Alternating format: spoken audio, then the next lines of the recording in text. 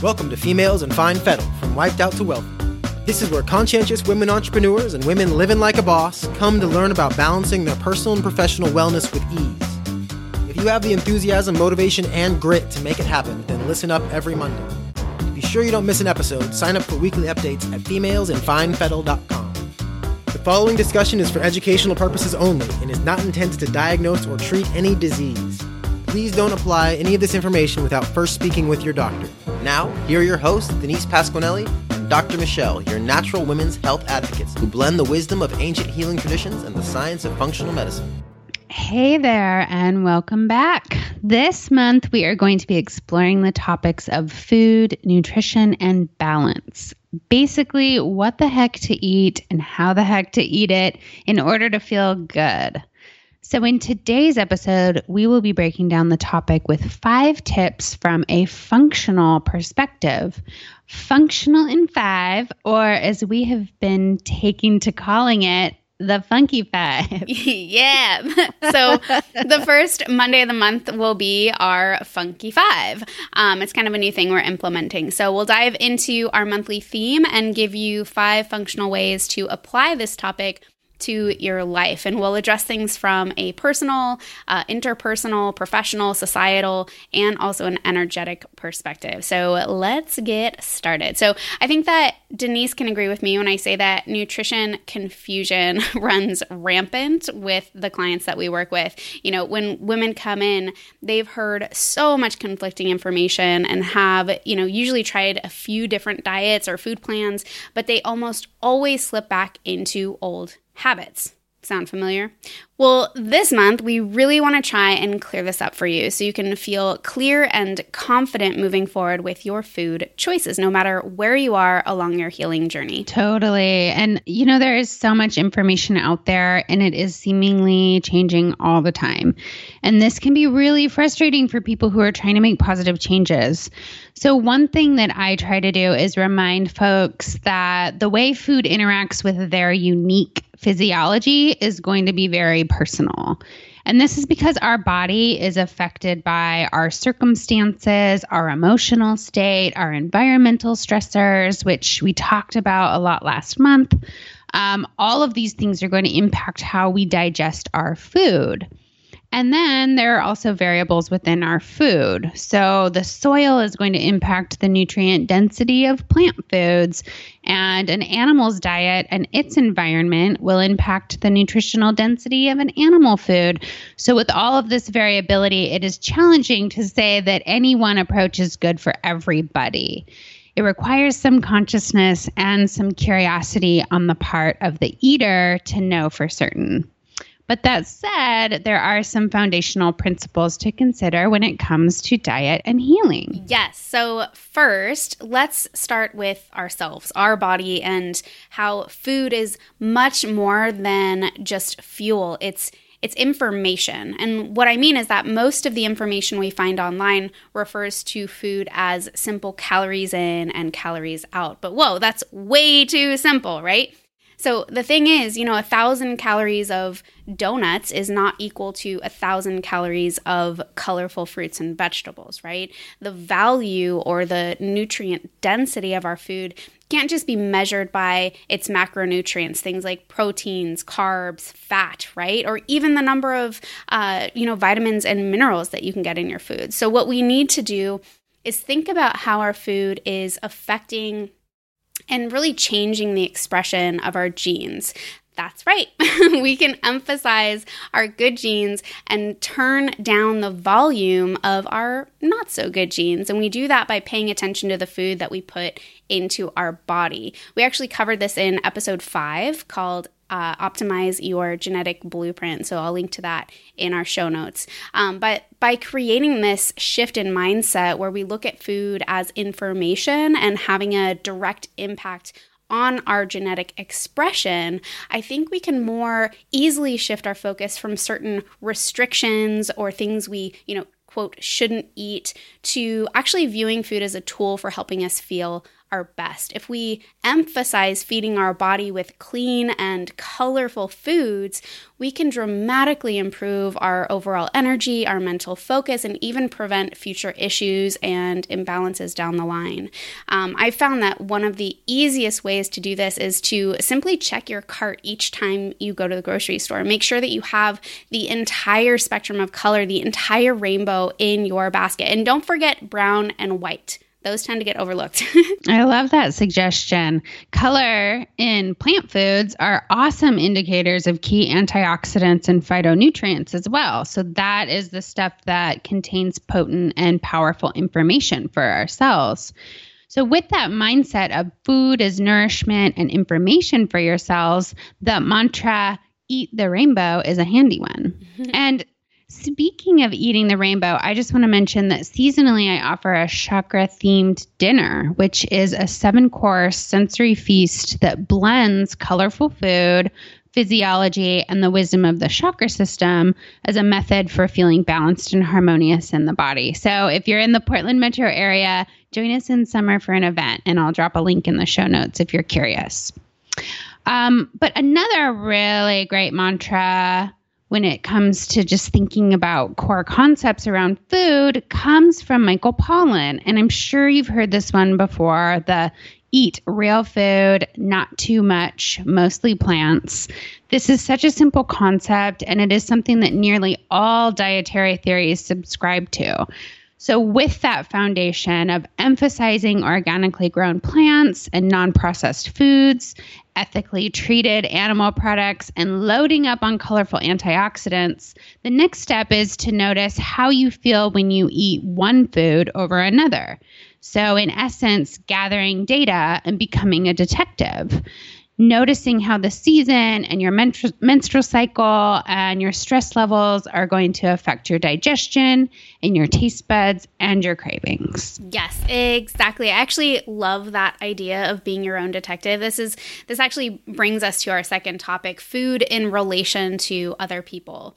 So a lot of times when I'm working with women and I feel some resistance around modifying nutrition, I like to try and turn it around and switch that mindset, almost kind of gamify it by giving them the power to experiment. It almost immediately shifts the mindset from, a closed off and limited space to one of curiosity and exploration. So this experimentation can be a great way to identify and address that bioindividuality that Denise mentioned, because one person's superfood might be another person's poison. I mean, not real poison, obviously, but you've probably experienced this yourself. You might have a friend or a family member that can eat dairy like nobody's business, and you have, one sliver of Havarti, and you have to hide in a cave to conceal your atrocious gas, right?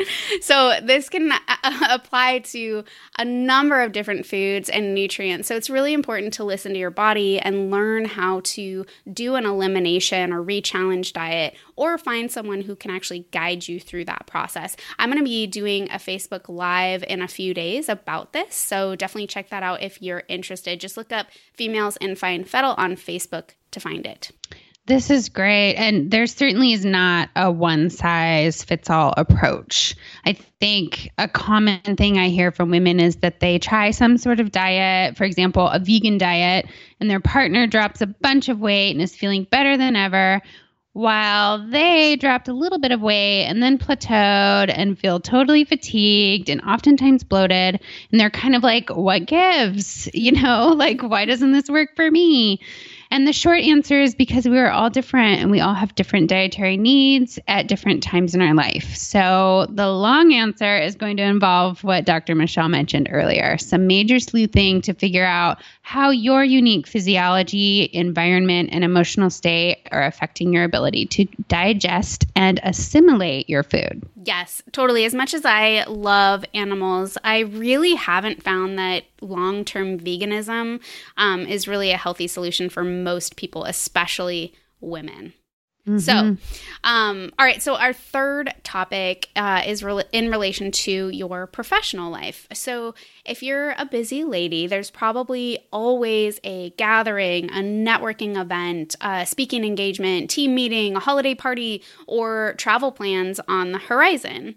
And these can be tough, especially when we're trying to maintain integrity around the information we're giving to our body, but only if you don't plan ahead. So this actually goes for family holidays too. If you have issues around the holidays, definitely check out episode 15 for a more in-depth conversation about handling the holidays. But the key here is to not give in to peer pressure. You don't have to be, evangelical about your choices, but if people are giving you a hard time, either directly or passively, be prepared to tell them that you're working on cultivating a healthier lifestyle. And if they want to learn more, you're happy to chat about it with them. I know that that probably sounds easier said than done, but once you do it a few times, you'll notice that the people worth their salt will either drop it or be intrigued by your integrity. And, the people who continue to give you a hard time, well, maybe they're not really worth having around. You can decide that, but maybe you'll actually make new friends. The world is your oyster. I know Denise has some great ideas on this topic as well. Yeah, totally. Well, I guess I just wanted to say that I've definitely experienced bringing maybe a healthier option or something that works with what I'm currently eating to social events. And oftentimes people are really interested or curious about it. So exactly. Yeah, it's an opportunity to share what you're learning.